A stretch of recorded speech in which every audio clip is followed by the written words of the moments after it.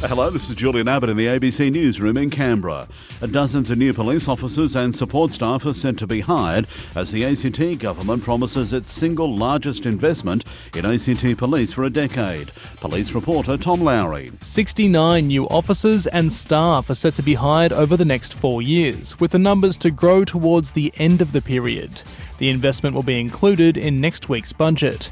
Police and Emergency Services Minister Mick Gentleman says it's part of a pivot for ACT Police towards community policing. Crime prevention and detection rather than simply response at the end of a crime. He says it will help achieve their target of reducing recidivism by 25% by 2025.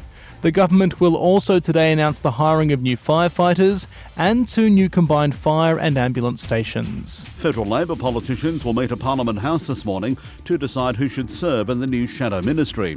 It's likely local MP Andrew Leigh will lose his shadow ministry under a factional deal, but ACT Senator Katie Gallagher is set to feature on the new opposition front bench.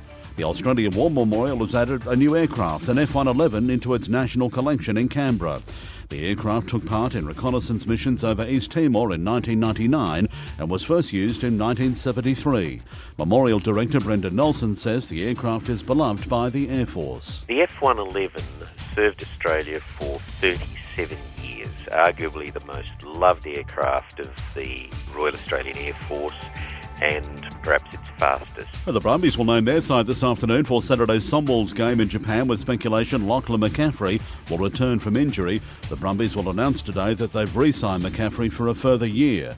Coach Dan McKellar says the last place Sunwolves present a major challenge despite being flogged by the Rebels last round. A few of those tries, I think they had an intercept, they had a kick that went in behind and they knocked it on. If they stick, then all of a sudden it's a very different ball game, So the thing that's the common denominator is we know that they'll be dangerous. And that's the latest from ABC News in Canberra.